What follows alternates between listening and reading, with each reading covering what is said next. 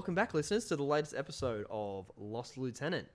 You might not recognise my voice because I've been off for a little while, but this is Nick, and I'm here with Kevin and John, and we're recording down at John's house today.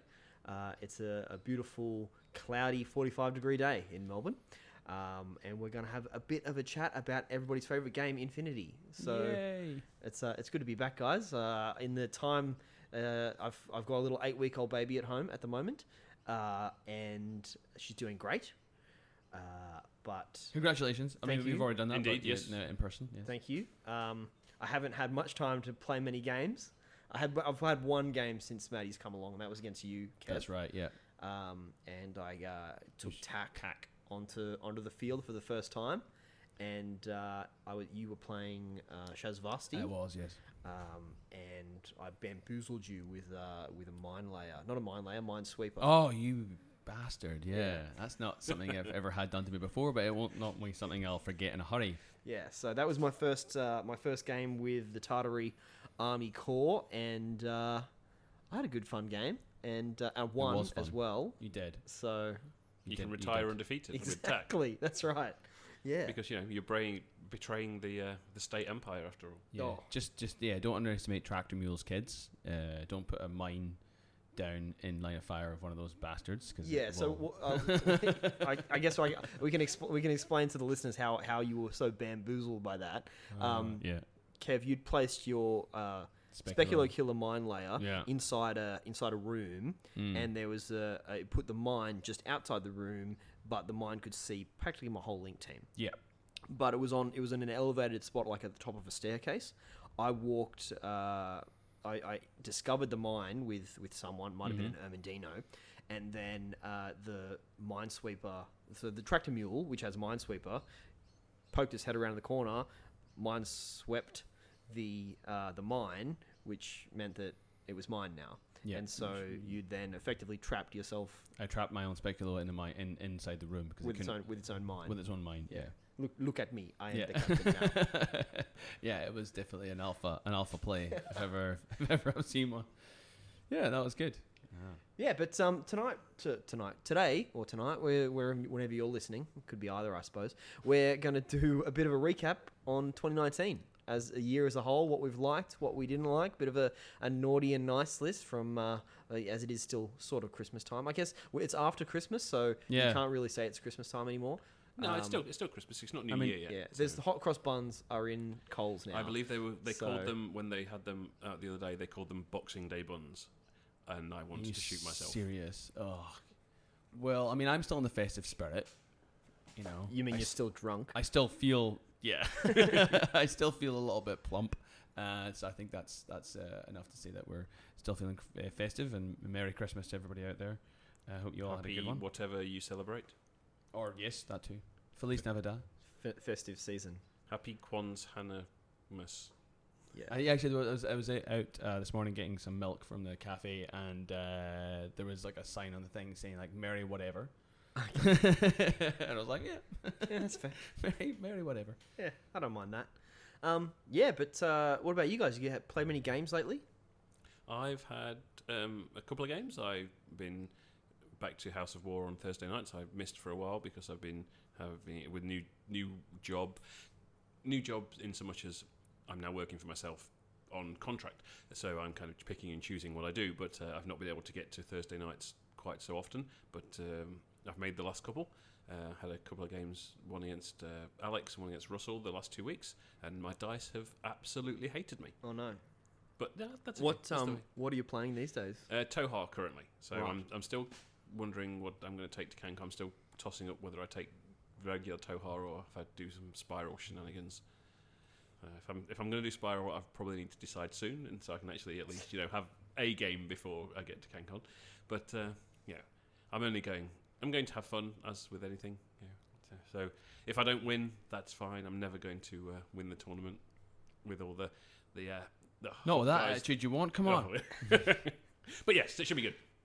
But yes, it's been some good games. How about you, Kev? I have had a couple of games as well. I think at House of War, I can't remember who against or what we was doing, but the most recent and most memorable games have been at Ryan's house. When I came round to his house just after, basically the day after we all broke up for work on the Saturday. Right. Yeah. Yeah, so I actually was in the city. So I called in to see him, just say hi. Oh, he did that okay. day, and when he was organising with you to play. So That's right. Yeah, he posted up on the group chat, and I happened to be in the city already. What were you doing in the city, Kev? I may have been kicking off the festive season with a few drinks at a pub with some friends. A friend of mine had flown in from the UK, so he was. I was coming to see him, and Ryan was like, "Hey, I want a game?" I was like, "I'm like 10-minute walk away from your house, mate. No worries." So after a few beverages, I went round and borrowed his minis, and we thankfully, first of all, thanks to Ryan for letting me into his house when I was drunk, and also letting me touch his minis when I was drunk. Yeah, that's a good point. I think I managed to not knock too many of them over, or at least the ones which I did knock over were not painted. So thanks so much for that. We had a couple of good games. I borrowed his Rama. I tried Rama out. Tried a limited insertion. Have you played with Rami yourself? No. Before then? No. Had I? Yeah. Once. I think I played. Might have been Ryan actually. But I was trying limited insertion Rama with a Hortlak Janissary core, and that was a lot of fun. They're really good in countermeasures, FYI, because they have all the rules. They're like heavy infantry veterans with MSV. Oh, yeah. Nice. And you can put a doctor in there. Oh, sorry, yeah, not a Janissary, like a regular Janissary doctor, and you can put like Wild Bill in there, who's also a veteran. So you can put Layla Sharif in there, who's also a veteran and a hacker. Layla's like kind of one of the best people to do missions. Yeah, that core is a really great, like, I can do all the missions kind of thing. So that was cool. That was a good game. And then we played another game, and I tried my Starco out, borrowing his minis, and that was good. That was a very fun game as well. My hard case did a lot of work, reminding me how much I love hard cases for 12 points. Just roll that inferior infiltration roll to get them to the outside the opponent's deployment zone, and use that light shotgun to good effect. And he was running QK, so he's been running Rama for a while, and then he decided he wanted to move into something more fun. Well, not that Rama's not fun, but I think QK sort of has a lot. It's quite different from Rama, so he was running that, and we had a couple of good games. Knocked back a few beers. Tell you what, it's the drunkest I've been playing Infinity. And I would like to do that again. Actually, I'm sure we can make that happen, Kev. Like usually, like most of the time you're playing, if you're at a tournament, we might have a couple of beers while you're playing, and it kind of loosens you up a little bit. Well, I mean, House of Law does have a liquor license. It does, yeah. The problem is it's sort of in the middle of nowhere, so you have to be driving. Most of us are driving, yeah. So it does make it difficult to have more than just a couple.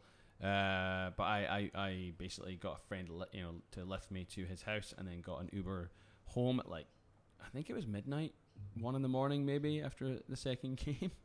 I was feeling quite flush and quite happy with myself, because I think I actually won both games. Don't ask me how. I think it was because we were both quite drunk and making mistakes and just going, this guy's just gonna I'm just gonna run this guy up here into your TR bot, and just roll the dice like that. Not something you normally do. But he's like, whatever, no cover, whatever. Just going to roll 5 dice at you, and I win. Oh, cool. Whereas normal circumstances, you'd be like, nah, F that. I'm gonna go around the way. I guess that means we should all take more risky maneuvers. You know what? I think a bit more often. Maybe I'll have to recap it with Ryan, because I don't really remember what exactly happened. But it was a very fun few hours. So thanks Ryan, for letting me around your house. Hopefully we can do that again. Cool. So that's it. Anything else happening? We got any tournaments coming up? I mean, there's nothing really local that's happening except for, the only thing that's around the corner is CanCon. We've got a one event before CanCon out in the western suburbs. I think Ben, one of our reasonably new players, he's running a tournament out in Werribee, which is out over in the western suburbs. So pretty much as far away from me as it is possible to be. So I'm out in the southeast of Melbourne, and so that's kind of up out in the western suburbs over the Westgate Bridge, which is, if anybody knows Melbourne, knows that the Westgate Bridge can be absolutely horrendous. It's called especially especially at this time of year when they're doing roadworks on it. Apparently, I was looking on the news last night that 3 of the 5 lanes are currently closed and so the Westgate is now also commonly a car park. Yeah, that's horrendous. Yeah, Western Carnage is happening on the 12th of January out at Guff Werribee. So yeah, Ben, like you say, is he's relatively new to the. Well, he's been playing for a while, but I think he's relatively new to like kind of the Melbourne Infinity scene, or at least the eastern side of us. He comes out to House of War fairly often, actually. I think he was out at the last tournament we had, so he's decided to run an event out there as a CanCon prep. So yeah, I think I'll be going along to that to show some support. I'm hoping to get there too. Hopefully get some more players playing over that side as well. And also having another hobby store that supports Infinity is also good. So that'll be, that's the 12th of January. Definitely. All right, well, do we want to get into a bit of a recap of the year then? It's been a real buster of a year this year. Loads of releases, bunch of new sectorials, and some really gorgeous models as well. So, absolutely.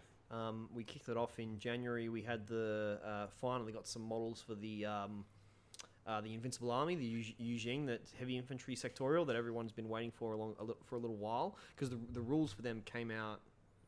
Yeah, I remember talking about with you on the podcast, like when they just dropped, and we were like reviewing them, but we didn't have any of the models. So yeah, it must have been about November, October, something like that. Yeah, and so they dropped down with the models then in January, and we've seen a few people sort of take them up, and even a few people sort of take some tournaments with them. Mm-hmm. They didn't blow up as sort of a really super popular sectorial or one that was dominating anything, but you see it's taken sort of up until this point for people to really get their head around, I guess, how you can make it work with not necessarily just focusing on limited insertion, but the lists that we're seeing dominate are the ones that have the two groups, the second group with maybe 4 models in it, but still managing to get up to that 17 or 18 orders with the NCO and Lieutenant Level 2 and those other rules that are given. That was like one of the first sort of times we saw that like used. I think like Varuna had NCO, but we didn't have like NCO, Lieutenant Level 2, like TAC awareness all in the same kind of list. So I think that was definitely an interesting take. And it's a cool looking army, but like you say, it's not been dominating because it's not like you say, there's a little bit more to kind of get to grips with. Yeah, and there's definitely a lot more playability in there than I think a lot of people looked at initially. I think it's a bit more nuanced than it, as you say, than it first looks. Because you look at it, you think, oh, big heavy infantry, so it's a big stompy, shooty army, but that's not actually necessarily always the case. So the fun thing, of course, was that Pete, one of our local people, he took them to CanCon, having gone to CanCon and bought them at the event, and then gone back to his Airbnb or his hotel room and put them together and did a quick airbrush on them that night, and then took them to the tournament the next day, which was, the man's insane. Yeah, I remember that. That was fun. But the armies, like, we're going to get into the models, but I think that as one of my picks for the year has been probably the one army that's come out with the most beautiful looking, or the most impressive looking miniatures. Heavy infantry has always been like really iconic looking, and I think when I first started playing this game, I wanted to jump into Yu Jing because the heavy infantry looks so damn awesome. So I think the releases have been really cool this year. Another big release was not only a new sectorial but a brand new faction entirely. We got O12 this year. We did, yeah. Which is something that people have been calling for. I mean, I haven't been around in Infinity long enough to hear these calls, but apparently people have been calling for an O12 faction for ages. Yeah, this was news to me as well. Yeah. I'm absolutely the same. I started back at the end of N2 on and off, but I honestly, other than the fluff that you get in the books, I didn't really sort of think of them as a really playable faction, a faction that was going to become playable. Yeah, so I was surprised that something that really surprised me about it was more that, not that it's just a playable faction, but that it is in a whole faction. It's not just a sectorial. I was expecting O12 to come out as an NA2 army. Yeah, I thought the same thing as well, yeah. Because I just didn't think it was going to be robust enough to have its own faction. We've got so many factions already. Was there really that space for another faction? But I guess CB disagreed with my thoughts. Not that I have any input at all. Brought them out as their own sectorial. Yeah. Well, I mean, they've Not kind of, sorry, their own faction, not Their sector. they've faction, kind yeah. of almost made room, because while they haven't certainly got rid of them out of the game, they've pretty much stopped making sort of 80% of the Toha miniatures. So, even though this was flagged as the year of Toha, it kind of turned out not to be. That's just a cruel joke. It is, isn't it? It's Carlos playing tricks on us again. Yeah, I think did they not change that and turned it to the year of the alien to make it look less of Yeah, no. So that but in the original videos at the start of the year, they'd said that this year is going to be the year of the Toha. But then in that recent blog release, they'd said this was the year of the alien. You're like, ooh, Retcon. so poor Toha. Yeah, but Yeah, no, O12. Actually, I forgot about that we all thought it was going to be a sectorial, and it does sort of look like a sectorial when you look at it because it's a smaller roster. But I think I know a couple of players have gotten new into the game this year, and I think O12 is actually one of the best pickup factions you can start with because the roster isn't huge. They all play very quite straightforward, but they seem to have a lot of they do have a lot of rules and what am I thinking of? Like there's enough there to keep a player interested without confusing them with a lot of link teams and wild cards and nuanced rules and equipment, embedded rules and things like that. Yeah. See, I mean, I agree that they are a good faction for a starting new player. Mm-hmm. The issue that I would take with going down that route is that, sure, the roster is quite small, but the model range that's available right now is even smaller. That's a good point. Yes. So anyone who actually wants to get in and start to play O12, there's really not that much that they can jump on. I mean, we've had the Wildfire, and now Beyond Wildfire is released as well. But and I guess you've got the Takinis and there's the Devas that are already out. And there are some things you can proxy. There's been this Team Sirius is the only other release that's been. Oh, the advanced pack, No, because actually that's now. That was a December release. That's so correct. Yeah, that was. But no, you're right. It was. I think that was. I don't know if that's kind of getting to what we'd liked and what we didn't like about the year. But yeah, I think CB may have missed a trick there by being we're just going to release Wildfire and Beyond Royal Wildfire. Anything else you want, you have to wait. Because I know people have been going, oh, is this it? Is this all we can get for O12? I have to buy like $150 box set. I'm like, yeah. I mean, you can split it, but it's not like you can just walk in and buy a blister off the shelf. I mean, you're saying that a lot of people have been after just the Shazvasti side because the Shazvasti reboot with their new models now as well, they're a very popular faction. Oh yeah, really. And also the models have been superb.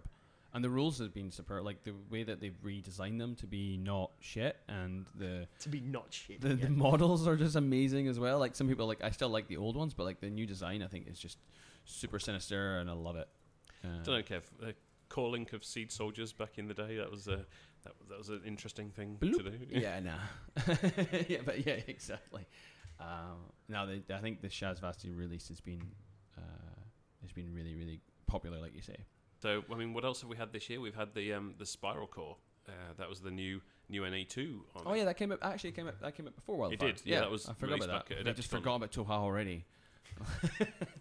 It's fine, Kev. It's fine. Yeah. I mean, there's some. That was with the Daedalus Falls release, wasn't it? Yes. Yeah. Was that the last book that came out this year? Because we had a bunch of books last year. We had two books last year. We had the Uprising and the Third Offensive. Yeah. And then this year we had Daedalus Falls, which is kind of the third in the kind of the trilogy of fluff books. It was three, wasn't it? Yeah. I don't know why I thought there was a fourth one.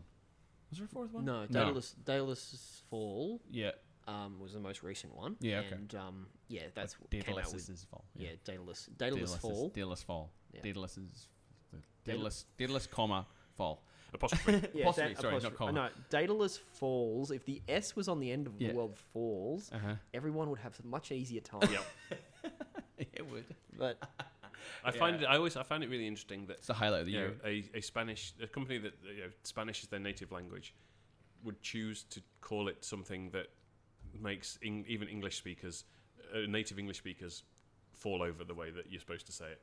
Yeah, I mean, I don't know. CB like to troll. They like to do funny things like that. So part of me thinks they did it. They did it on purpose. Yeah, but I mean, it's a decent addition to the fluff of the game, and that's one thing that everybody cries out for is a bit more fluff. I think. Yeah, I'm a big lore nerd in general. No matter what game I'm playing, I'm an old World of Warcraft player, and I love all the lore for World of Warcraft. Yeah, I love kind of reading about the in the universe and everything that comes with it. Yeah. So I'm a sucker for these kind of books. I'd buy those over rules books for sure. Although, and to counter that, like I'll admit that Daedalus Fall book has sat on my shelf and basically not been read. Because partly because I'm busy, but also because it wasn't. I don't think it was well written. I think it read like a textbook and it bored the shit out of me. Like, I like the pictures, I like looking at the maps, I like looking at some of the stuff, but you're trying to read it and you just don't. I don't know. I never got into the way it was written. Like, the Uprising book was the first one that came out, and I thought that was okay, but it was like kind of like ugh. Like, I can read little bits, but I can't read it for a long time. Yeah, I mean, I got the Third Offensive and I got the Daedalus Falls book, and of the Third Offensive, I read it probably, I'd say, a third of it. Reading more about, because it had big chunks of it about the different sectorials that were based around the book. Yeah. And so reading the fluff about the ones that I was interested in, that's what I did. And I did the same thing with Daedalus Falls. I just said it wrong, Daedalus Fall. But just go with it, Nick. Fine. Just go with it. Yeah, it's fine. Yeah. But yeah, I totally agree that. I mean, I enjoy the style that it's written, as it's like they're excerpts from textbooks or news articles or military dossiers or briefs or things like that. I enjoy that aspect of it, but would it be easier to read if it was more of a flowing fiction piece? Yeah, like not even flowing fiction, some of it. Like the way that they wrote Human Sphere, I could read a lot of that, but they sort of changed the writing, the way it was written for these books, and it didn't sit as well with me. Like you say, like I would look through the bits I want to read for and read that, but sometimes it's hard to find even in that. Like I'll be looking for like interesting tidbits, and it's difficult to do. Yeah, I mean, I don't disagree, but I think the more that they put out, the better, to be honest. Yeah, no, I don't disagree with that. It's great having more fluff, but honestly, I think the best thing that's happened to the fluff to sort of expand on the universe has been what White Noise does with their narrative stories they have at the start of each episode. I love those. Yeah, and I've been a big fan of them as well. And I haven't written in for them in a little while, and I want to get back around to doing that. But yeah, no, for sure, I've been enjoying listening to them. And more stories like that in books would be great too. Yeah. Well, I mean, it's kind of preempting what we were going to say a little bit, but the blog post that came out just a few days ago said they were going to do a new manga this year. Yeah. Well, do you want to talk about that blog post then? Because we might as well. We were going to talk about it at the start, but we forgot. We were going to do like a naughty and nice list, but we're kind of already going through some of that. So yeah. Well, why don't we talk? We'll talk about the blog post. And then we can go into our highs and lows and naughty and nice of the year. So, yay. Okay. Sorry, Mayacast. Yeah. They Corvus Belly had a post that they put up just last week, I think it was, or even earlier this week, as their sort of summary. It came out on the 28th, it says here. So yeah, 2 days ago. As a bit of a summary of the year from their perspective. Highs from their point of view were things like Infinity Defiance. Personally, I think that's a great high as well. They managed to raise over €1 million, which for any small company to be able to do with minimal sort of backlash or expense is great.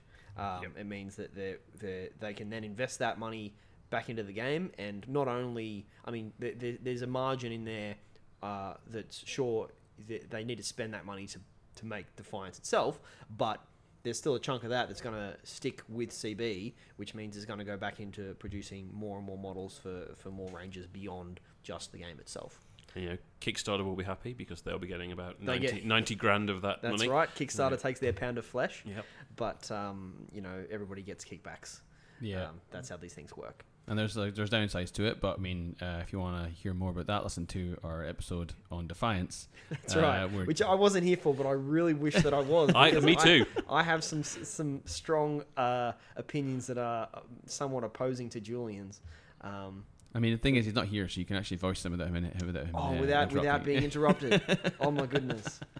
No, we don't need to go into it, but I think he, at the end of the day, Julian takes issue with Kickstarter itself as an organization Yeah. more than the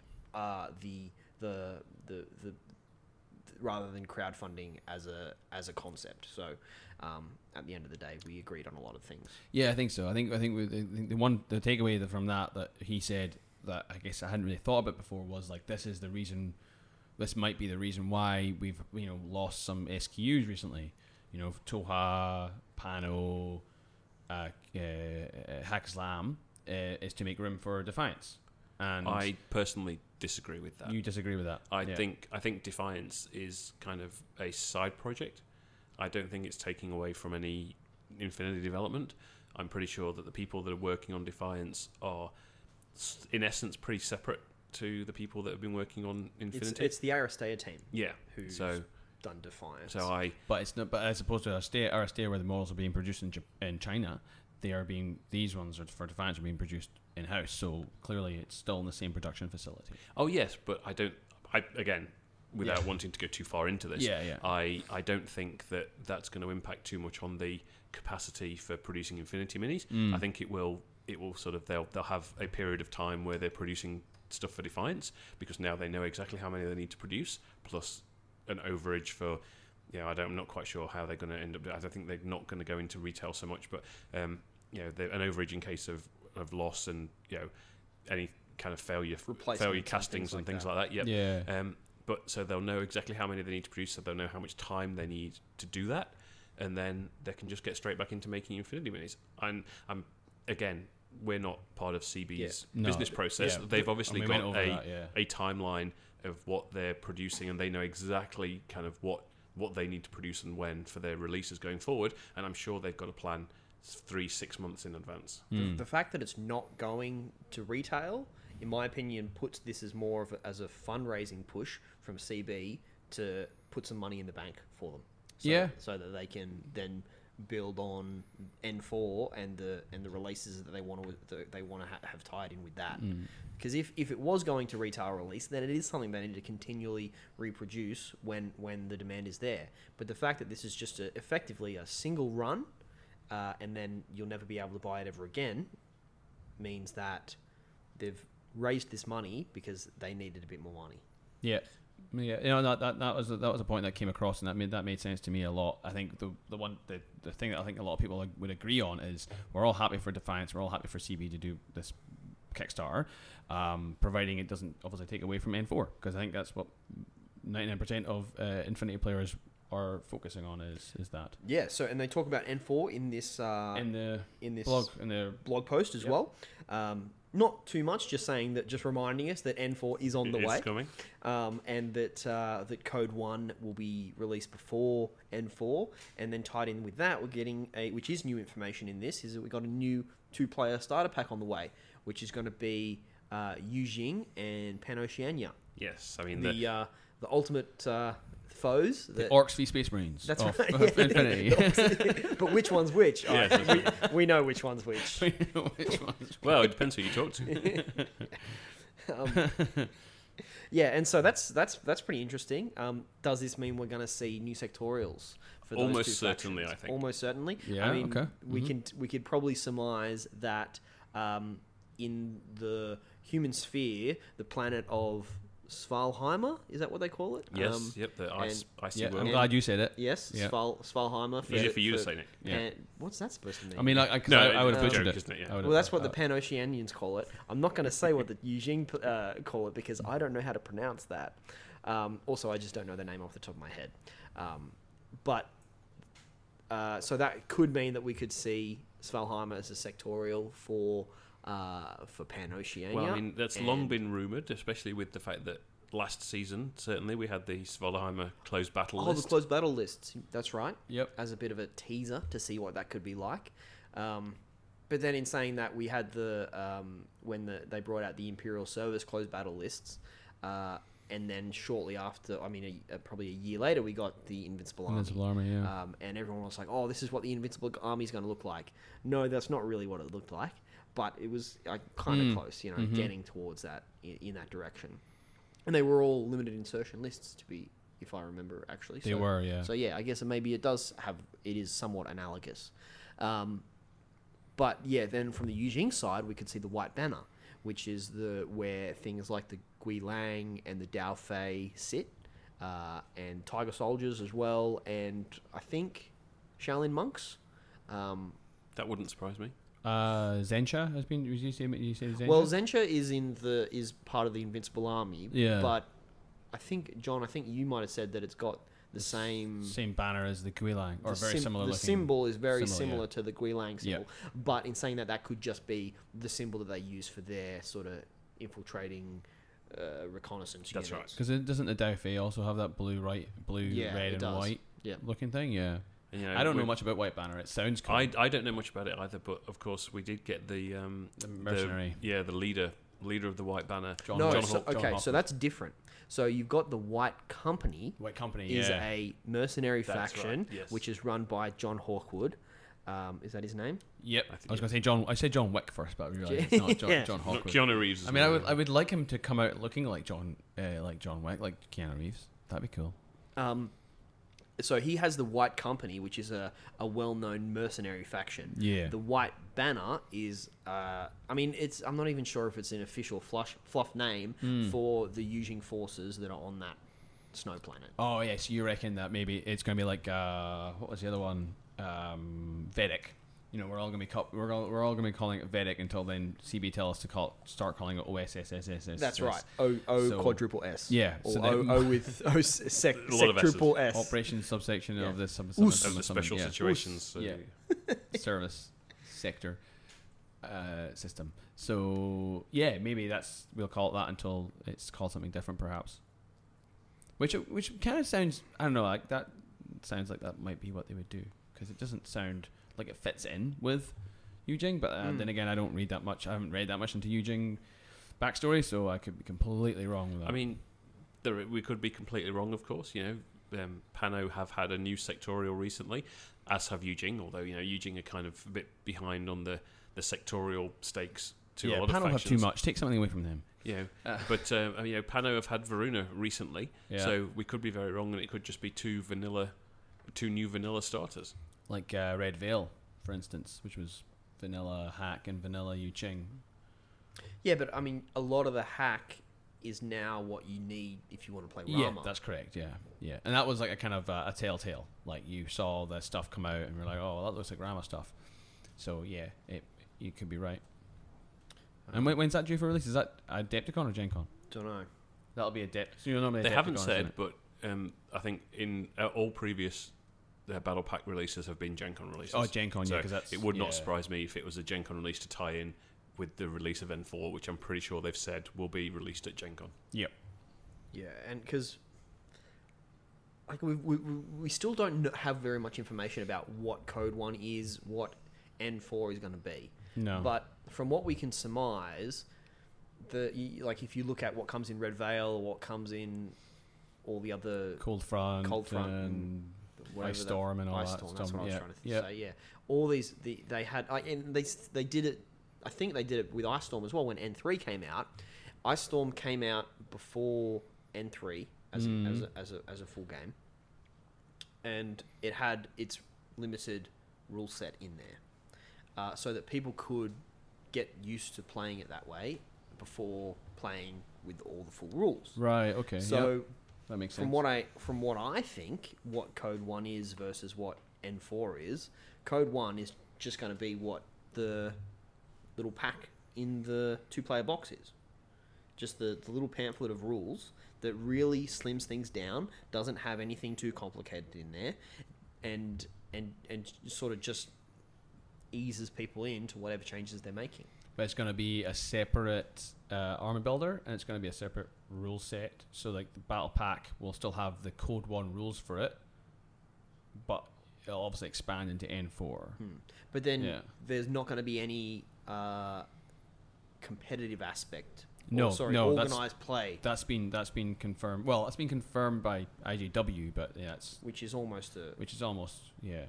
There's not going to be any organised play side to that, which kind of disappoints me a little bit. I was hoping to have a wee whack at, between, when's the Adepticon? April, May? Adepticon is end of March, I believe. End of March until Gen Con, which is end of July, I think. Yeah, it's from that Gen Con is usually mid-August.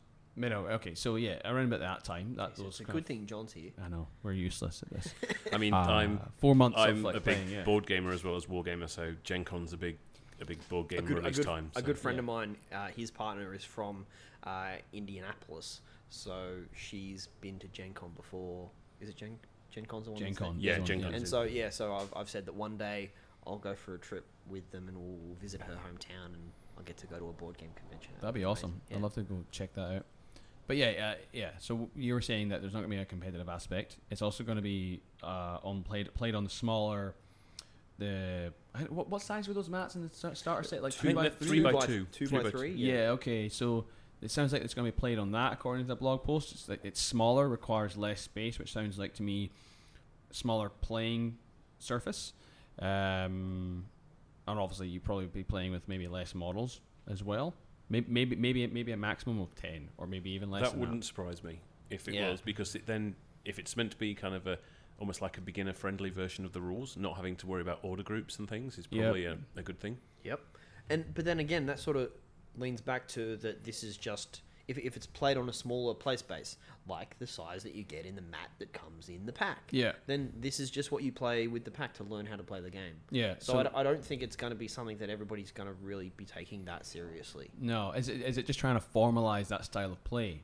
Maybe that's what they're trying to do. Like, you get Ice Storm, Red Veil, Cold Front, Wildfire, new player to the game. Like, I remember being at Axis and Nails, which is another place where we can play Infinity. It's a pub, and I'm sitting here playing board games with my partner, and a couple of guys rock up, and I'm like, hang on, that looks like the Wildfire box set, and sure enough it was. And they put the mat out, and they were just like playing their first game and just figuring out the rules. And like I walked up at one point and was just like, introduce myself, and it was very like this was their very first foray into it. So like if they have a formal rule set that's kind of compatible with Army Builder and things like that, they could continue playing it rather than like play it once on the smaller mat with the less rules and then suddenly jump straight into N4, because like face it, like the starter rules are very, very basic. Like it's like a narrative. It's based off a narrative, right? Yeah, I mean, right. So jumping from that to like N4, you can't even go prone. No, yeah. In the starter pack, there's no rules for going prone. Yeah. So and you also can't even build an army. Like there's no armies to build. You just say these are the models you get. Take. Yep. Yeah. So when I was like I got chatting to them and they were talking about like different factions and things like that, and I says, I pointed them to the website and to the Army Builder, but of course that's like full blown with SWC and everything to worry about. I remember when I first started, and when I first started looking at Army Builder, I was absolutely blown away because I'm like, there's so much. I don't even know where to start with this. And the wiki, it's great how it links, but there's so much to absorb. If they had a formalized set of rules that was Code 1, then rather than, they could play the starter pack thing, but then straight away we could just be like, let's play a game of Code 1. And that might have been a nicer learning curve for those guys. So I guess the question is, like, we've got like 3 or 4 months between Code 1 and N4, right? Yeah. Yep. Beyond that, does Code 1 still exist as a game that people actually play? I think so. I think the idea is that they want it to be this starter rule set, so people just getting into the game can go into Code 1 and then kind of, if they want to, they can stay with Code 1. There's not going to be any organised play for Code 1, as we said, but it's just going to be that sort of basic rule set. You can happily just play just a few mates, just want to have a few minis, play Code 1. That's it. Yeah. Otherwise, you can then migrate onto what will become N4. Yeah. Or I suppose if you have like a slow grow league, or to bring in new players to the community, maybe you run Code 1 as that starter base level. Yeah. So I guess just thinking about that now, the closest comparison would be the Guerrilla Miniatures version of it. The Recon. The Recon. So, I mean, obviously that is a set of rules, but it's unofficial and it's like the links somewhere on the internet. So if it's like something like that, with maybe some missions in the back that you can like play a few games with, to get used to different aspects of the game, then I think that would actually work quite well, and it would be a nicer transition into like starter pack, Code 1, N4, rather than going starter pack, N4, like 150 points of N4. because even that's still got quite a lot of stuff in it. Like It's a even big like, it's a big jump from the starter rules to the full rules. Let's like, face it. Yeah. Like even you like you said going prone. Like going prone sounds really easy, and then I think it was like us playing. I was playing Rama. I was like, oh yeah, shit, I can't use super jump from prone. Oh, because you can't jump. Yeah. So there's like that sort of thing. You think it's easy, and then until you go, oh, hang on now. Or if you're prone, then suddenly it does add extra things you have to think about. So removing rules like that would actually be quite good for new players. Yeah, but I mean, the amount of information that we've got that's official, confirmed, is so small at the moment. Everything else is just It's speculation. also speculation, yeah. Yeah. So we really do just have to wait and see. Mm-hmm. Okay, so we've kind of speculated, I think, as much as we can on N4 at this point. I mean, there's lots of things that we could talk about, but that would be very much kind of pie in the sky things. And we're not going to get any more info for a while, so I think there's no point really talking too much about it until we know exactly what's coming. The other little thing at the end of that blog post was they're talking about at the end of next year they're going to do a little small game that they're going to release. What do we think that could be? Brand new game. So let's change N4 speculation Yeah. for random unknown new game speculation. It said it was going to be fun, so we have that to go off of. Just a small, quick, fun game. What's fun? Well, it can't be Infinity. And I mean, definitely not Aristeas. It's not. Oh no! Oh no! Aristeas is a fun game. No, I love Aristeas. It's not quick though. None of those games are quick. Yeah. Okay. So, what is it? Is Snap with the card- Aristea with the Aristea characters on the cards. What are- Infinity, the card game. Infinity, Well, yeah. I mean, it could Could be. Could be. Yeah. It Could be a legitimately could be. Infinity travel game. Yeah. I when before they'd announced what Defiance actually was, I managed to nail it on the head, and I said they're going to do a dungeon crawler. And this was like the day before when everyone's like, "Oh, what's it going to be? What's it going to be?" Just before the announcement. So, in saying that, I'm not going to say that I know what it's going to be. Oh, Oracle Nicholas. No. What do we need? But you're 1 for 1 Yeah, so far. So let's see if you can make Nick, it 2 for 2. Nick Dini or Nostra. Nostra. Nostra Nicholas. I like that. Yeah, that's right. Nostra 2 hell. I don't know. I can foresee a game with miniatures. Okay. With miniatures, okay. With miniatures. We've already got a dungeon crawler. What else is there? Infinity Top Trump. Funny, that was exactly where I was going. You know when you. You know, Looking at- you know top trumps? Do you guys have top trumps over here? No, I don't think so. Oh, okay. Is it like Euchre? No. I don't Is know, it a card game? It's a card game. Yeah. Okay. So basically, you have basically these sets of cards where you have all these different things, and they all have like rated on like maybe 4 or 5 different Like stats. attributes, stats. Yeah. And so you play a card and you say we're going to look at ballistic skill. And so if you're playing something ridiculously good ballistic skill, you're playing a tag that's obviously got pretty good ballistic skill, and then your opponent has to play a card, and then you then compare what the ballistic skill is on that, and then whoever wins takes both cards. Right. And then basically, as soon as the person that ends up with the most cards at the end of the game, basically until everybody else has run out of cards, and one person's like, "Ha ha! I am the winner." Well, like I legitimately wouldn't be surprised it's if a it silly was game, if yeah. it was a card game. I would not be surprised. No, me either. But what do you think it is? I don't know. Okay. So are we going to go with card game? Is that what the I think Infinity it's Top gonna- Trumps. Infinity Top Trumps, I think, Yeah, is the Infinity Top Lost of Trumps. Lieutenant official speculation Yeah. is Infinity Top Trumps. You heard it here first. Card game. I mean, I just bought a card game. I just bought what was it? Marvel Champions. Marvel Champions, which yeah. is a co-op card game that I'm going to be able to play with my wife. Because she likes playing games, but she just doesn't like being super competitive. So most of the games we play are co-op games. So if we can play another co-op game, that's great. So what this will be, who knows? We'll have to wait and see. I mean, Well, and we don't know when it's going to come out. How strange is it? Like, just to throw it in there as literally the last sentence in I know. their little end of the year cap off blog post. Oh, by the way, got to make a new Yeah, game. we're doing a new game, guys. It's just to keep us players just frothing, Yeah. for more stuff. No, that's exactly right. Okay, well, I think that might be all we need to talk about the 200 words that Colin's Barely posted on their website 2 days ago. What do you want to move on to now? But we could talk about just a bit more of our likes and dislikes of 2019. Yeah. We've all put together little lists of some things we liked and didn't like in terms of the models, in terms of different aspects of the game. So we've certainly gone over some of it already, but I think we can list off those are the big highlights of the year. That was just part of the introduction. This is the this is the meat of the proper podcast. part of the episode. This is us now where we compare our notes and be like, yeah, that's right. Where we look at the list and see that we all wrote down the same things. Although we know we didn't, because I know you two guys are particular fans of one of the models that was released this year that I really am not a fan of. So that's good. We're back onto hot take and controversy. That's right. Yes. That's right. I can be the Julian of this episode. Oh, please God, don't. At least, you can be a Jacob Light or something. Don't be a Julian. Right. Anyway. Cool. So moving swiftly on. Kev, take it away. Take it away. Oh well, I don't even know the format we're going to go here, but I guess I can just what was something you liked this year? What I liked, I really liked the Shazvasti release. I've already talked about that. I thought that the models were kick-ass. The Sectorial was awesome. The whole Wildfire box set was really good. So that would I don't know if that would be my number one of the year, but I definitely really enjoyed that release. I liked the Shazvasti release as well.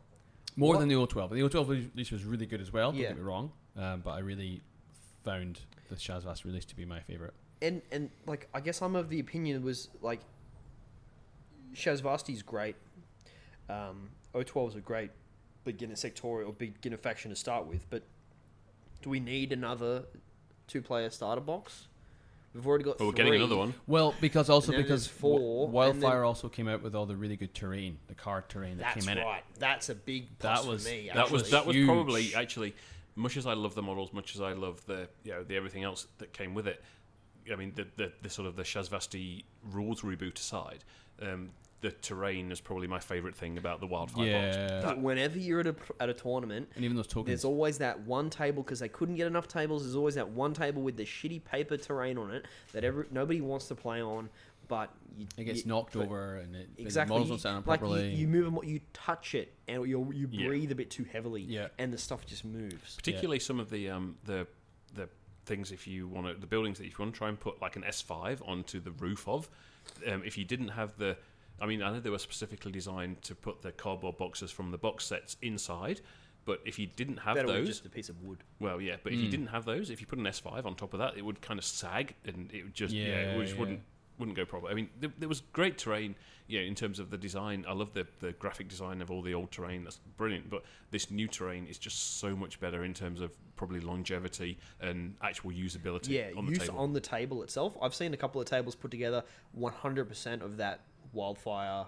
Is it Wildfire? Yeah. Wildfire. For Wildfire kit stuff, and they look great. They look just as good as any other of the other tables that you'd see. And it's all pre-printed stuff. It all pops out of the card. It's not all uniform in that they're all double-sided. They got all different patterns and stuff on them. So I think the best thing that Wildfire brought to Infinity was the terrain. Yep, So I guess to clarify my choice, the Shazvasti half of Wildfire and the terrain inside it. Wildfire. Just Wildfire. So what you're saying, Nick, is that you didn't like the O12. Who's Nick? I'm Nick. I'm Kevin. That's Kev. I'm Nick. Sorry, he's looking at me. Who am I? I'm Steve.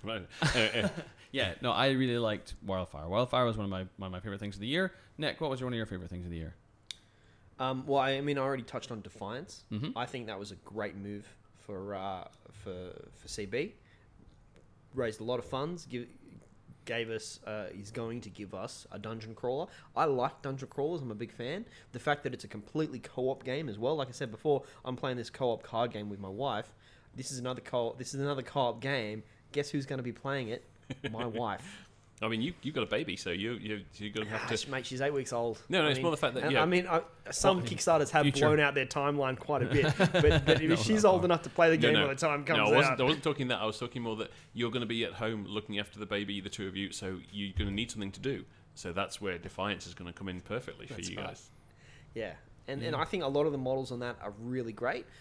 We've just recently seen the Father Lucian's The Sforza is probably one of my favourite models that CB have ever released. Yeah, well, they haven't released it. No, you know what I mean. They've Yeah, shown. I mean, it's still a render technically, It's right? yeah, and so it's. I guess you still want to wait and see until you see like the studio painted version. But I mean, I was a bit let down. It doesn't have the finger guns anymore.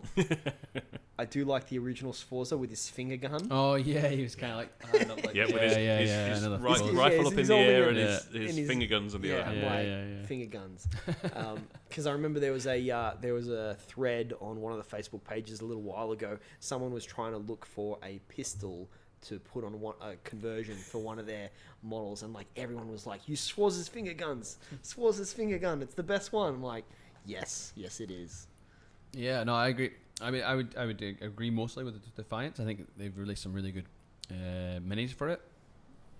I mean, I think that it's As a Shazvasti player, Kev, you're getting half an army as well. Yeah, it is, but it's also like you drop quite a bit of money at once for minis that we haven't gotten. Well, we're gonna get next year, I guess.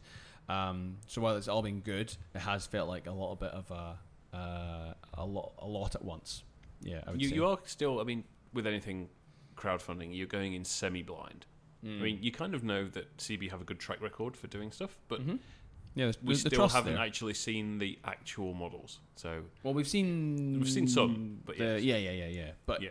yeah, I'd say Defiance was great, but I have gone in for a whole bunch of minis that maybe not going to use that many of them. Yeah, I'm not sure if any of them will ever see an infinity table from my perspective. You're going to be on Defiance on the spaceship, you reckon? They'll all definitely be on the Defiant spaceship. Yeah. But I don't really. I mean, I play Yujing, but the Yujing. Oh no, sorry. There's that Li Gong character. Yes, yeah. That one will definitely get on the table. Yep. But apart from that, because I'm not the kind of person that has all different factions, I've just recently branched out into my second faction. Yeah, you're kind of the oddball in a lot of Infinity because most of us were kind of we'll have this faction, then this faction looks good, I'll take that, and this faction looks it's the new shiny thing. Yeah. Whereas Nick, after playing for 2 years, I might do a sectorial now. Yeah. John, what about you? 2019 highlight. Okay, so I think for me, one of the highlights for me is that I think CB have gotten a lot better with their communication. Other than the whole not Toha thing. Year of the Toha. Yeah, I think they've been a lot better at communicating kind of what's going on and what they're planning to do and sort of the way that they've kind of engaged a lot more with the community. It's been... we've had other years where it's felt like we've just had a few releases and that's about it. Whereas at least I feel that this year engagement, community engagement. I think definitely they've never been terrible at it, but I will say that with the FAQs as well. Yes, that they become a bit more regular. That's been good. Yeah, I would agree.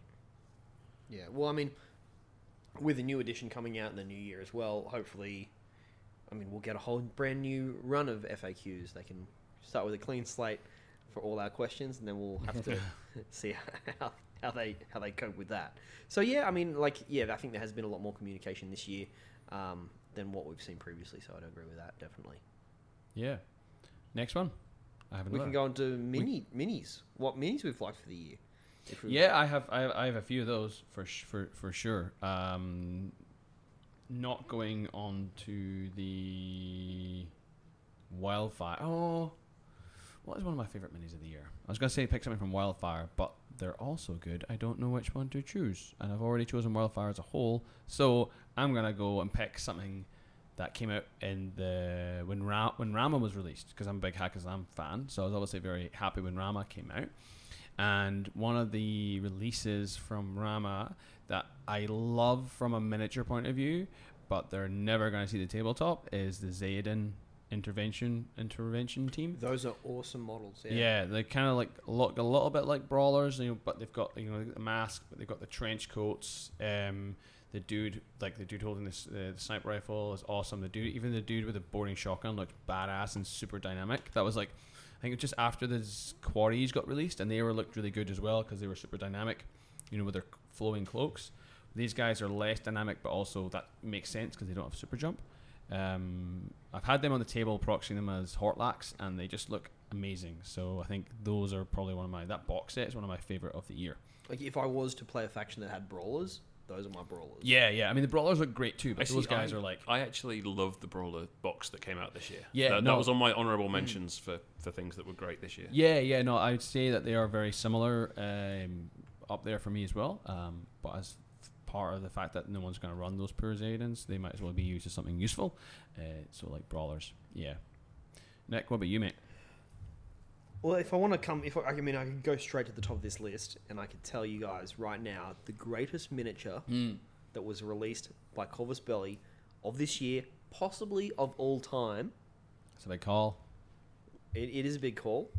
It was the Yujing special character. What's her name? Tai Shang. Tai Shang. Now, But the not- reason I know why exactly it's what you're gonna the say. best release ever is not because of Tai Shang herself, but because she comes with a little tin bot who's got like a physical shield, because that's how you knock away hacking, with a physical shield, and he's wearing like a full-size Zhu Yong helmet. Oh, is he? You know what? I didn't know Like that. that little dude who is it. Tin bots are not even like Their equipment. Their equipment. Yeah. Then there's no reason to actually have a model. It's like a for symbiote tin mate. bot. There's no reason to have a symbiote mate model. That's right. Yeah. But Well, it's except there. it- It's there. It exists, and it's now my absolute number one favorite. Love that little guy. It is a very good. That release was very good. Like the whole blister is great. She looks really great. The little Timbot was obviously a huge success. Huge. Everyone loved that little guy. So yeah, and then you can I mean, it looks like it's got a little sort of small garage door or something on the side. And it's just It's so adorable. cute. It is. Oh, It's baby brain talking Nick. It's that's right. Yeah. Actually, Cute things. speaking of things which are small and cuddly, I mean, I can let you answer. Actually, I mean, I'll let you give your mini one first, but in case I give it away. Okay, so probably one of my top three for the year, which is strange given that I am a JSA player, on and off. The Dao Ying Hacker. I think that was just such a lovely little model, the one with the sort of which got the hand up to almost to the ear. Yeah. doing the hacking. It's kind of, I'm not a big fan of those hacking poses where they've Oh, got the we've got hand the out. hand out like Mhm. they're Yeah. touching a Jazz And hands. visible screen. They're doing Yeah. some sort of I don't know, but it's kind of, so that one was just a little bit different, and I just like the kind of some of the texture on some of the armor that it got, and the studio paint job actually was really good. The Invincibles one. in general have a really nice looking armor, and it as being like the only medium infantry in that faction. It looks quite. They made him look quite slender. I found it's got that kind of like almost like the spine's kind of going like arching, like the way that it's standing. It's a really really nice pose. I like that model as well. Definitely. Well, I mean, it can't all be nice. We need to have a naughty list as well. So Oh, I've still got more things I want to. Oh, share really? now. We yeah. can go the Yeah, one, we- What do you want? one nice, one naughty. Well, we can make it like a sandwich. Okay. Like a good A and poo a sandwich, bad, a and poo then sandwich. finish on a That's yeah right. poo sandwich. We the, finish on a good thing. the compliment sandwich. Yeah. That's Okay. that's the word I'm thinking of. Kev? Do you want me to say something I didn't like about this year? Yes. Or some model or whatever? I don't have many things I didn't like about this year. There's a couple of things that stick out in my mind.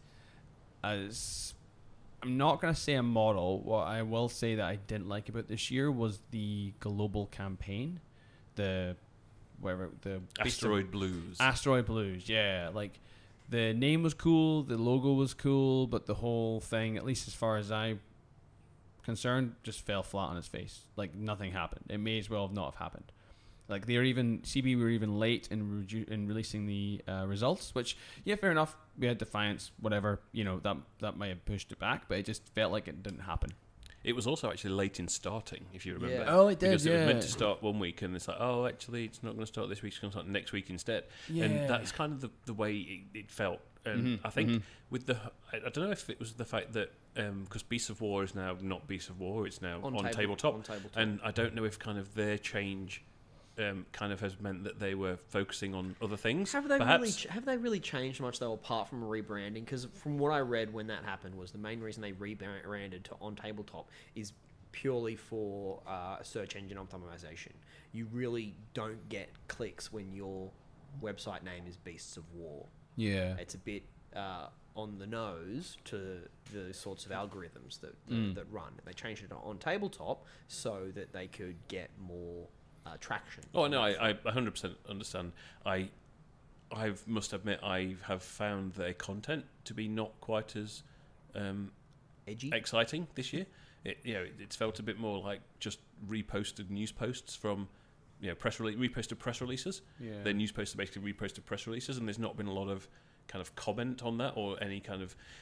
I don't mean this quite the way it's going to come across. It's felt like there's been less original content, and Okay.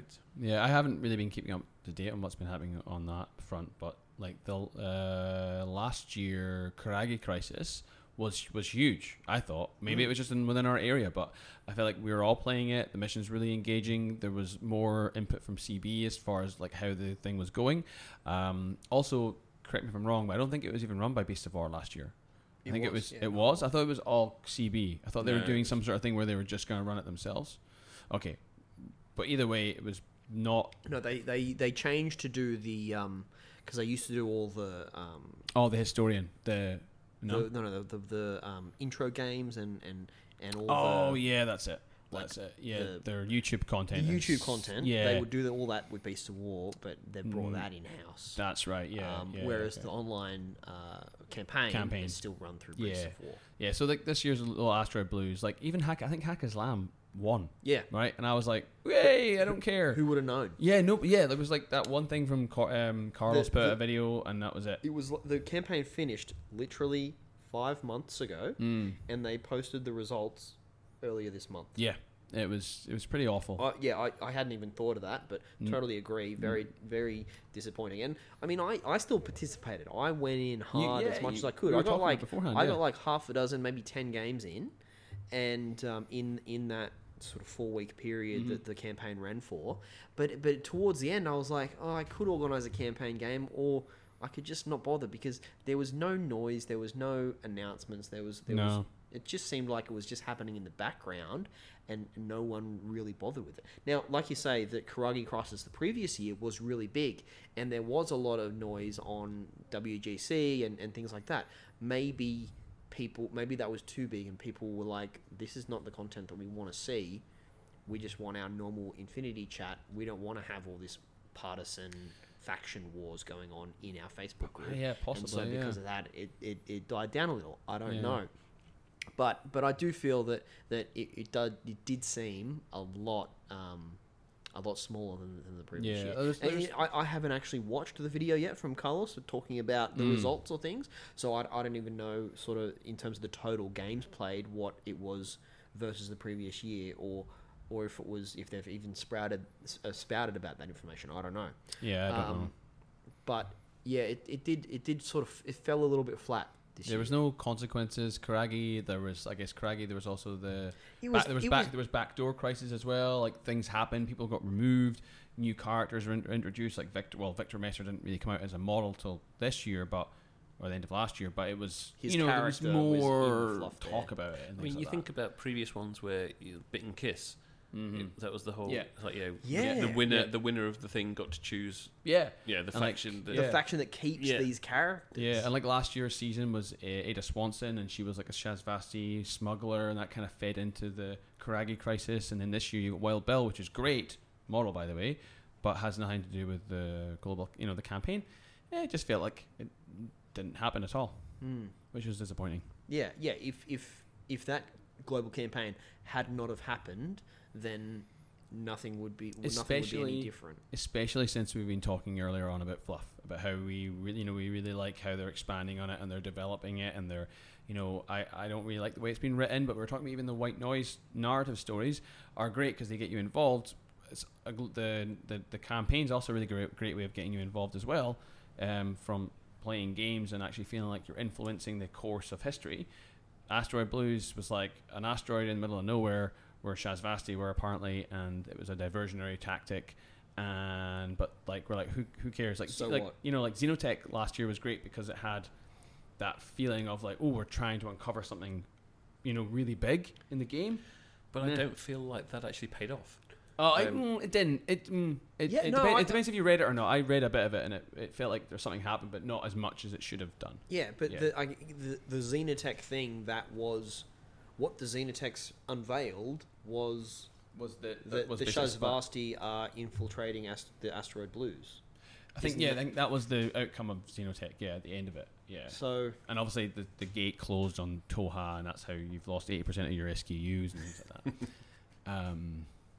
I mean, that's what happened. Yes, that's the justification, at least they give it. So anyway, that's my disappointing thing for the year. Yeah, well, I mean, I apart from a couple models, I'm not that fussed about. Mm-hmm. That's probably one that I'd put up there. That definitely fell flat for me. Yeah. What was your least favorite model of the year? Well, if you could choose one. I'm not going to choose one. I'm going to choose 3. Yeah. Okay. But okay. There was no models that I really, really despised except one. The ones that I were sort of no prizes for guessing very which one about. I mean, the Speculo mm-hmm. with the sword that looks like it's sort of holding it in like a fencing type pose with this really weird leg stance. I was not a fan of that. I mean, you said monofilament blade, so she's gonna stab you with it and die. Yeah, you just touch something. Yeah, go straight through. You said when you see it in the flesh, it doesn't look that bad. It's quite nice. The only thing I'd say that's annoying about it is, generally speaking, when I deploy it on the table, not that she gets much time deployed as a model, because she's either laying a mine and dying, or she's going back into impersonation mode. She is a bit harder to position because of her sword. It extends off the base. Yeah, the sword extends off the base, and her cape extends off the base, so she's kind of like, she's really like in full flight. But yeah, on the table it actually looks quite nice. It's quite it's a very dynamic pose. Sometimes the way the photo's been taken, it looks a bit. If she was on a 40 mil base, would that help? I mean, it would help as far as like the sword wouldn't be going over the base, but it wouldn't help the the annoyance of her getting into a corner. Speculos are going to be size 5, confirmed. The other one that Thanks, Julian. Yeah, that's all right. The other one I was really about is the Ermendino, the female Ermendino sculpt that's sitting down on the box. I'm like, come on, you're supposed to be extremely impetuous. Extremely impetuous people don't have time to sit down. Smack eye. She's on a smoker. Yeah, okay. All right. She's having on an ammo crate. Yeah, it would actually look really good if she was like having a cigarette or something. Having a cigarette rather than just sitting with her shotgun on her lap. Yeah. Like, but yeah, here it is. The hot take for this episode: number 1 disliked model of the year, Raoul Spectre, Mr. Pajama Man. That's hardly a hot take. Pajama pants. It's as hot as it's gonna get. Okay. It's hot enough outside. It's 45 degrees. Yeah, true. So, Raoul Spectre, for such an amazing character, when that first came out did it come out with Tunguska or with I think it was Starco? Tunguska. Or did they both come out at the same time? No. Starco was Tunguska came out Starco was first. Starco came out first. Starco was first. Yeah. Sorry. And then Tunguska came out. Yeah, when it came out with Starco and with Tunguska, everyone was like, "This is an amazing profile." Everyone ran it. Yeah. Everyone ran it all the time. Then they bring out this model, which is just so meh. Like, even, I mean, the dossier looked okay. Okay, yeah. But then when they bring out this flopsy pajama tracksuit pant wearing fucking Adidas bloody Russian guy, like full like hard Ned, bass. like he looked, I'm like, yeah. I mean, if he wasn't wearing a balaclava, I'd be like, yeah, this guy you could. And it wasn't white and painted in black or blue. You'd be like, he's like a chav from the like in Scotland. Like that's what he is. That's what it looks like. I actually think the paint job, the studio paint job, didn't do it any favors. I think if it had been painted a different color, I think it might have actually looked very different.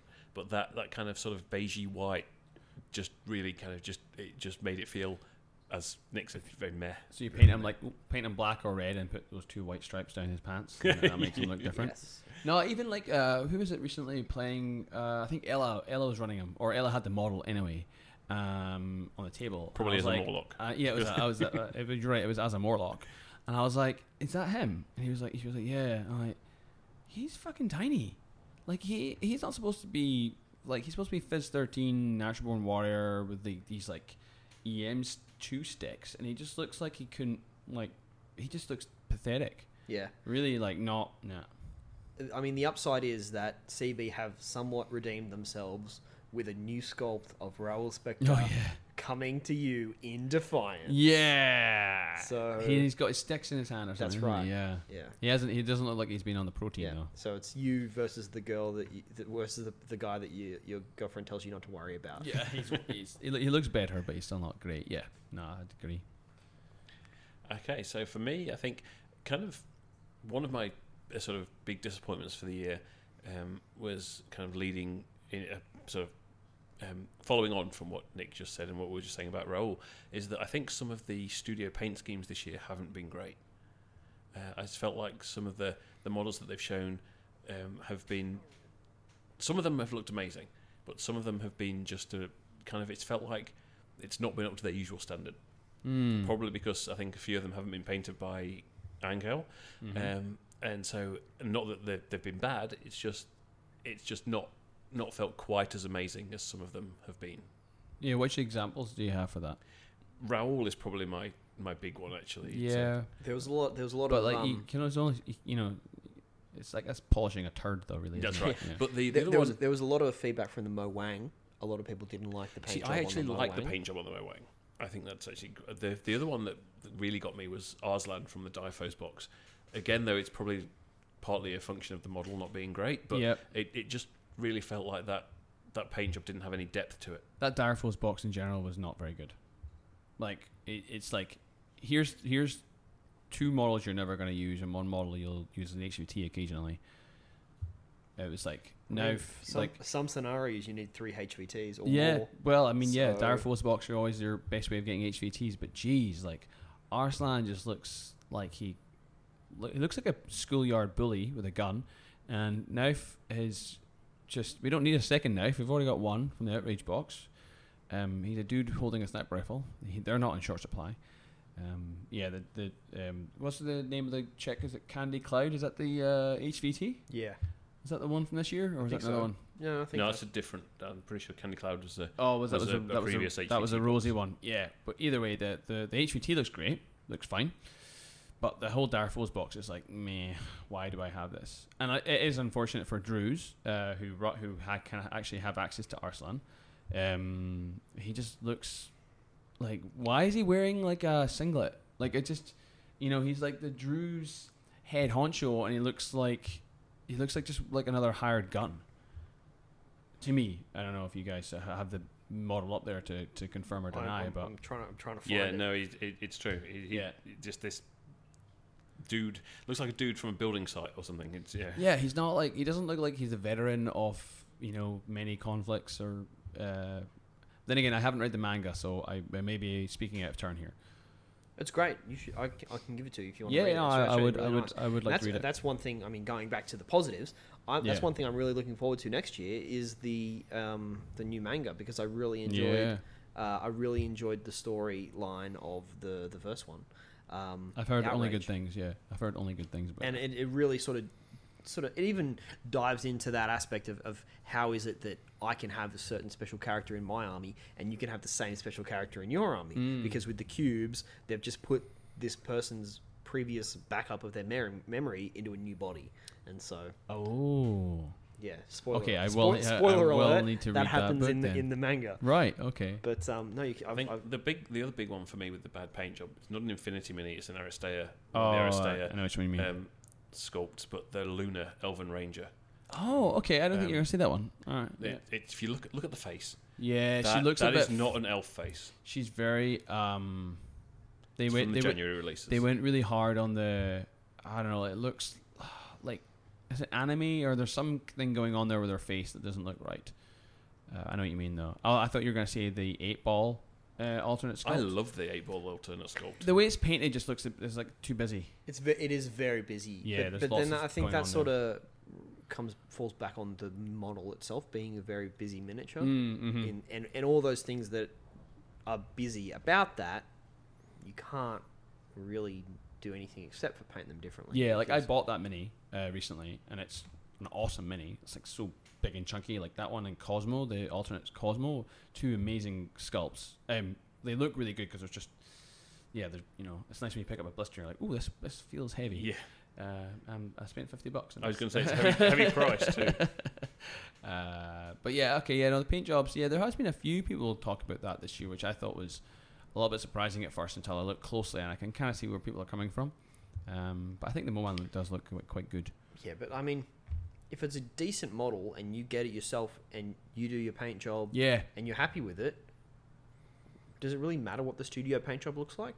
I think it's more that the studio paint job's really kind of designed to advertise the Mini, and so I think perhaps they've done themselves a slight disservice with some of them, and they're not maybe sort of getting people to look at the Mini who perhaps wouldn't normally. You scroll past, you see this Mini, oh, that looks interesting, and if you see a really nicely painted Mini, that's kind of more likely to get you to look at. I think actually on that, like, slight segue, I guess, but talking about minis that have been like surprising this year, or minis that have like wowed people, not necessarily because they're great sculpts or awesomely painted, but there are like probably 3 that stand out in my mind, or definitely 2 that people go yes, and they're both from Tunguska.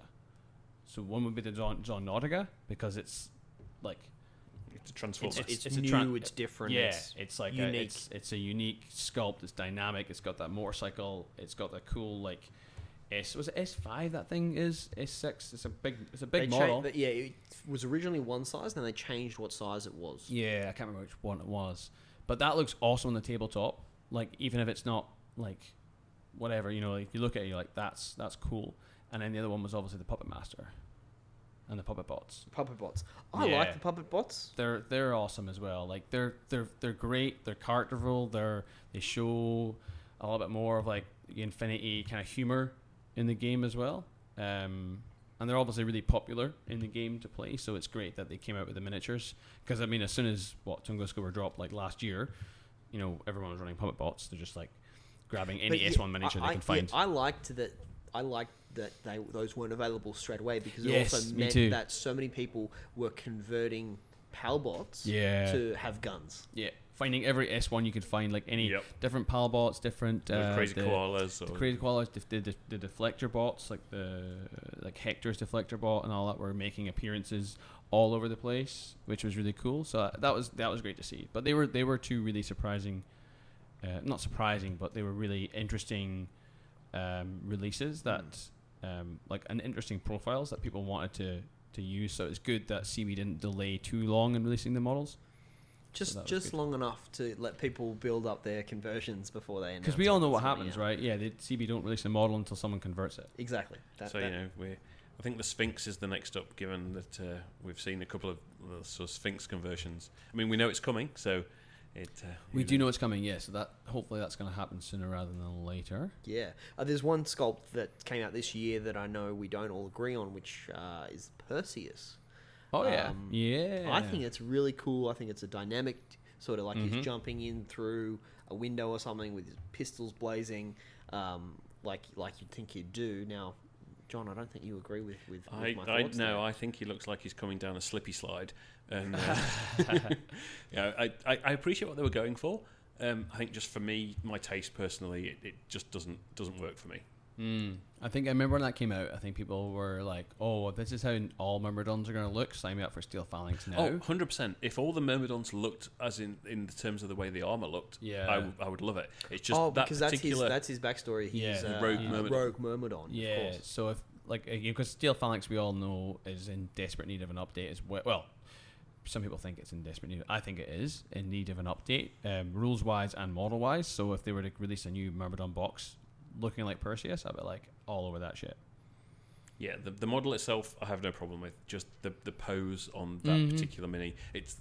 I saw it. I immediately thought slippy slide, and I can't unsee it. There have actually on that there have been a few this year models released that have been on various objects to make them like almost like as like what was I reading recently about 40k or fantasy? Some of the models they're releasing right now, they're getting ridiculous with their poses, because they're all like balancing, like teetering on a rock, like on the scenic basis. Yeah, like this is just this like ridiculous pose, and there's like a wisp of air or smoke that's like that's like pinning them to this rock that's on the base, to make this huge fucking thing. I mean, GW sculpts with the way they do their plastic, they can do that and create a model that will still stay together. Yeah, exactly, and that's what I'm noticing on with CB. There's been like, we're talking about Perseus, he's on a rock. Specular Killer is on a rock. The new Hortlak Janissary that's coming out this year, or end of this year, December now, it's on 2 rocks for no reason other than I'm on 2 rocks. And then you got Soldiers of Fortune. All of them are on fucking rocks. Yeah, but all of them are rocks or crates or some kind of piece of scenery. And tactical rocks it's a meme. Yeah. I feel like they went pretty hard this year. Tactical rocks have been around for ages, so I don't think you can say that's something unique to 2019. Something that I would say though is that the fact that they've moved away from actual rocks and at least put the Soldiers of Fortune people on crates, means that that kind of fits a bit better with our sci-fi aesthetic, right? I guess what I was trying to say was not just rocks. I mean any kind of scenery. Like there's been a lot of releases. I feel like there's been a lot of releases this year that have come out on some kind of scenery piece. Be it a rock or crate, or in your case, the Armandino, like a whole ammo box, refrigerator. I mean, the Raoul Spectre, Senor Massacre, not Raoul Spectre, the Senor Massacre from the Soldiers of Fortune box, they're jumping over the crate, the basically Deadpool. Yeah, that was a cool sculpt too. Yeah, I think the whole Soldiers of Fortune box is a sort of semi-meme box anyway, and I think it worked well for what they were trying to do. Oh, I think so. Yeah, I think that has been a good end to the year, releasing that box set. Anything else, guys? We want to? So we're gonna go on to your next good thing, Kev. We've just been talking about all the good things. We're gonna finish on a good thing. Is that what we were gonna do? Good things, then bad things, then good things. So we're back on a good things. Back on a good things. Kev, good thing. I think I've mentioned so many good things already. What else did I say that? What was your absolute favourite thing of the entire year? Ooh. All right. Okay. I have a list here. My absolute favorite thing of the year was,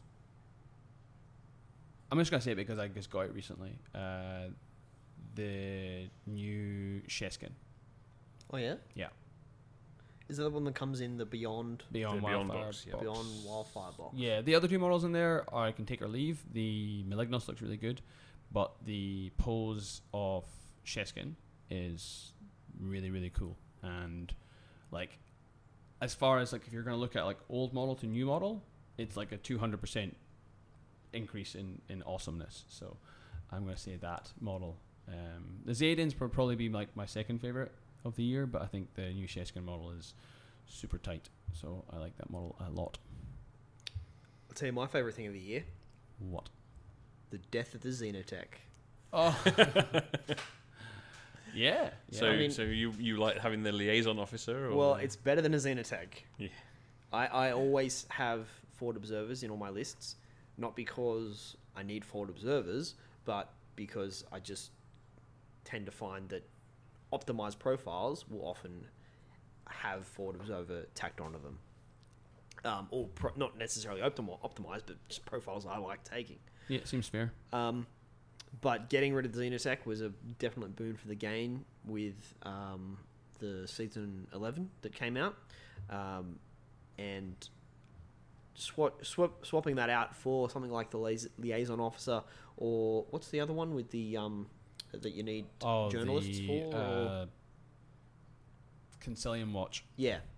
Concilium Watch, not so much, but at least these are things in your list that you can build a list to include and not feel like you're having to waste orders on something that's literally doing nothing except getting you a couple of points. Yeah, or stopping you losing points. That's right. As a counter to that, I would say that in some ways, yes, you're right. It has removed the some restrictions, but it's also implemented other restrictions. It's like if you take a forward observer, good for you, you're fine. But it has been noted there are some factions that don't get forward observers or get one forward observer that is never taken. And in those missions, that can feel a little bit of a pain in the ass, especially when the FAQ came out about those missions. Is that if you don't have it in that mission, you automatically gift your opponent those points if those points are part of the main objective. So it's like, ugh. Yeah, I mean it's not perfect, but it's better than Xenotech. It's better than a Xenotech. It certainly is. I won't disagree with that. Oh no, wait! I have a better model from the Jeskin this year. What? It's not actually. Oh no, it's not technically been released yet though. What is I it? was gonna say the Megalodon. The Meg. Megalodon.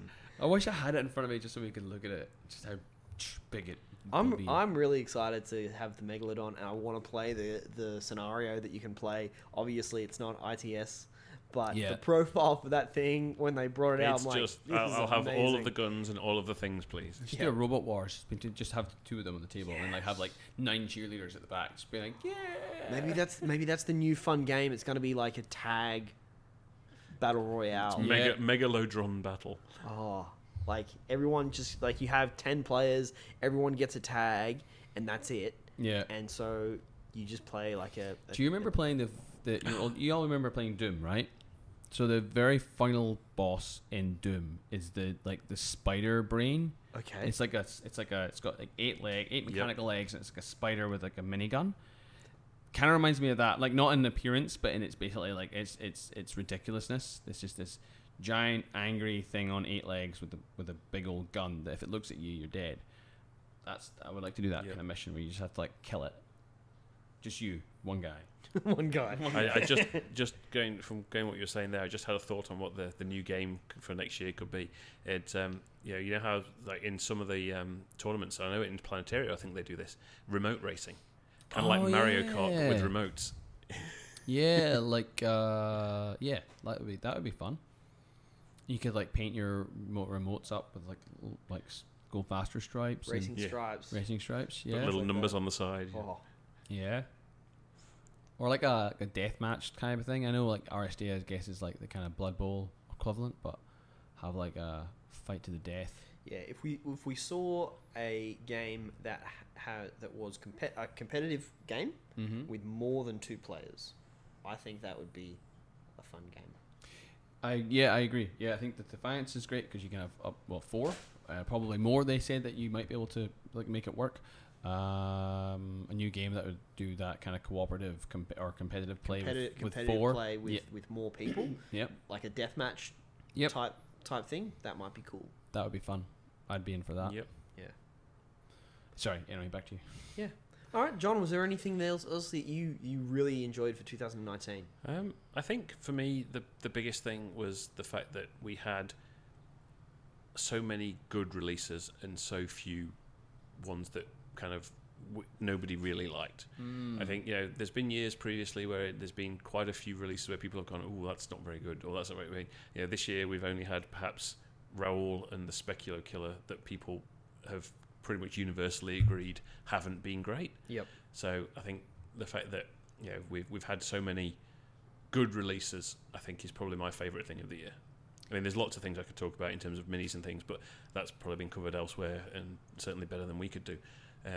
But yeah, I think I would look forward to that continuing. That's a good sentiment, actually. You mention it because we have been like this time last year we were discussing with sort of the things that we don't want to see for next year, and one of them was like we want to see a slowdown in releases. Well, a but- slowdown of not releases of miniatures. Mm. It was more of a slowdown of brand new sectorials. Yeah. Because there was at that time there was so many new sectorials that had come out. We've had new sectorials this year, but it's not been on the same scale as what it was before. Yeah, fair. I think there was a concern that it was going too fast, and there might be a degradation in quality, or there might be a mistake. But I think as 2019 shown, there hasn't really been any like missteps, anything that we'd go like it's like, oh fuck that, they've mucked that up. Yeah. It's been Everything's holding its own. The game as a whole doing well, but I guess that's going to wrap it up for about our 2019 catch up.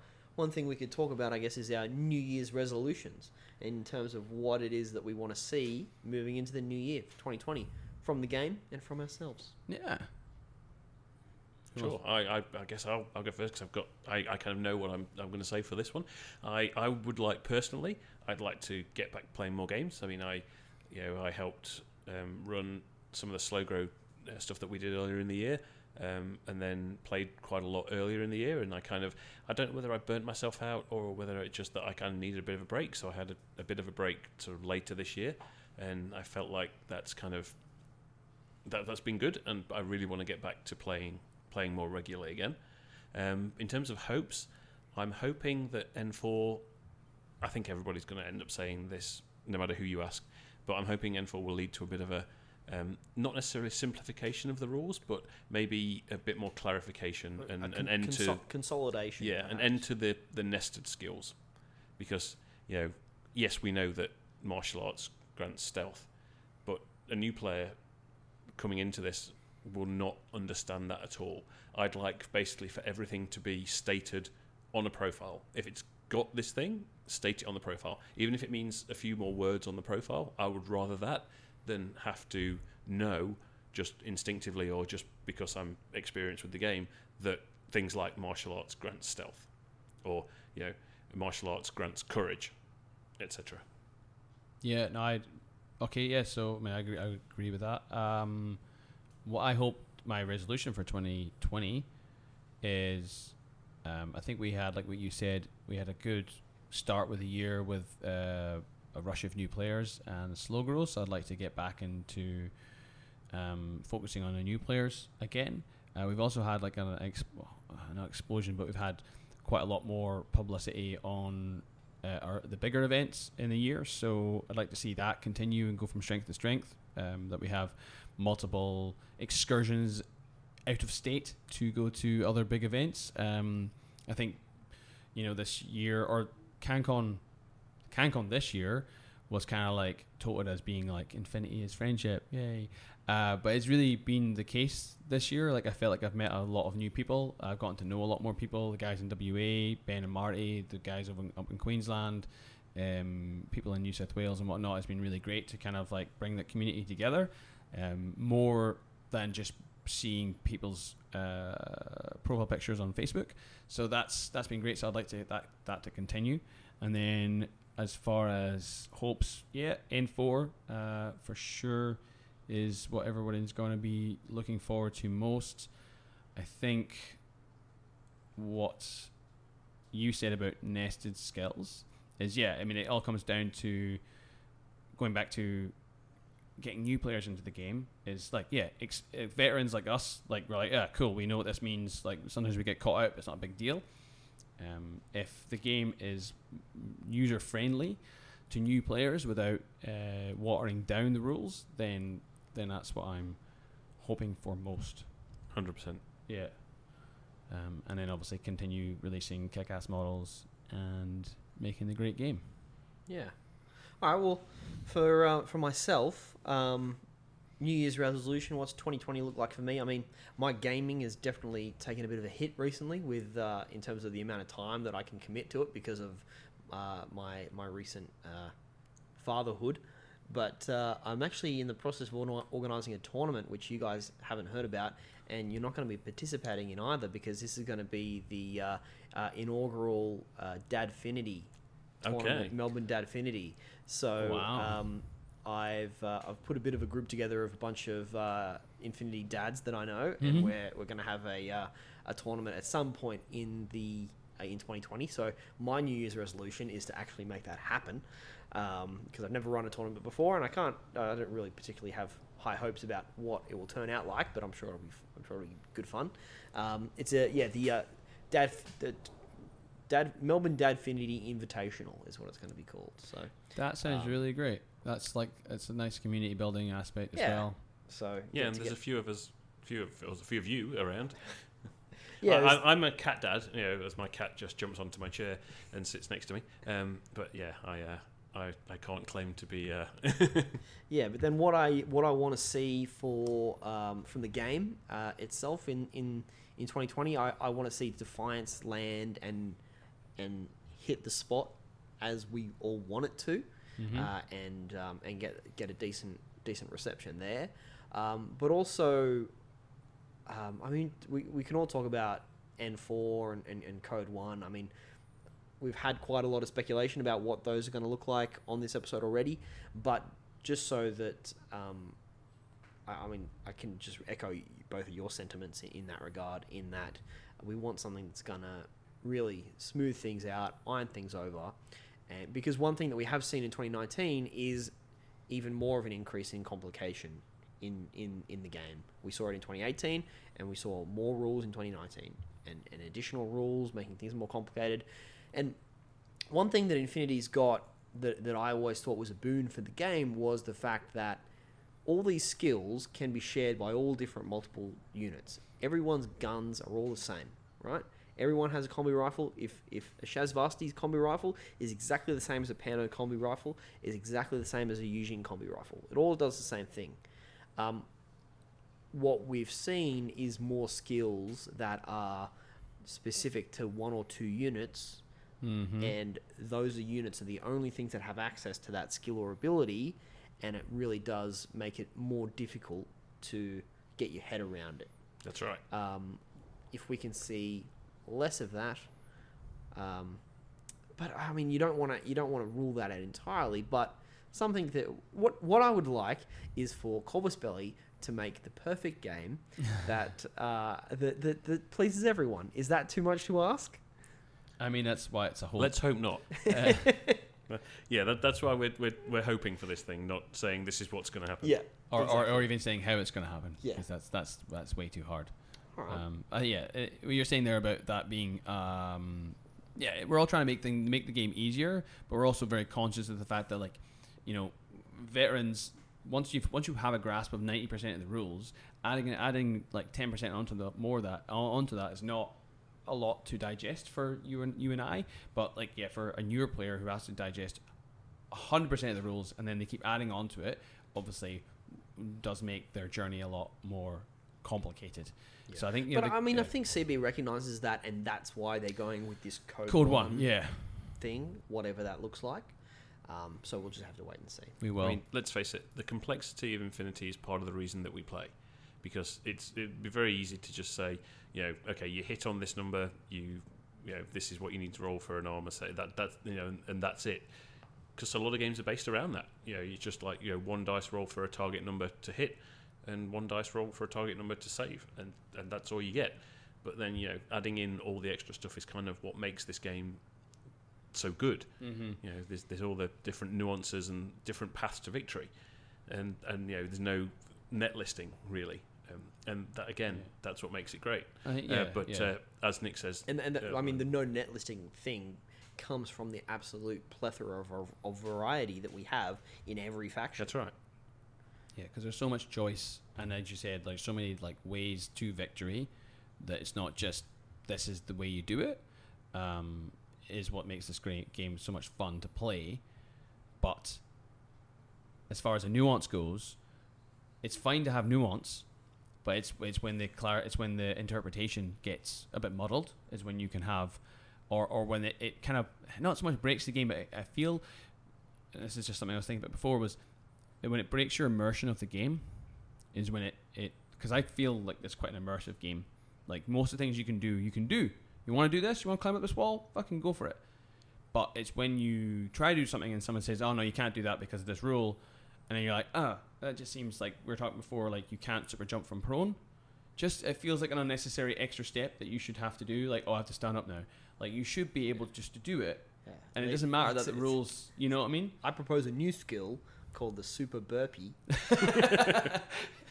You know, like if you just get rid of some of these little, like kind of the way the rules written, and then you get, you know, a little bit less of the rules lawyering, would make the game flow a lot better, and not lead to these kind of like arguments or robust debates that sometimes you get in a game, or mostly on the forums. Would be nice as well.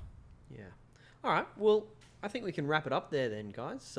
It's been great to have another chat, to look back on the year that was, in this week between Christmas and New Year's, where nobody knows what day it is and nobody knows what's going on, and move into 2020, and hopefully some of our hopes come to fruition, and we're not disappointed.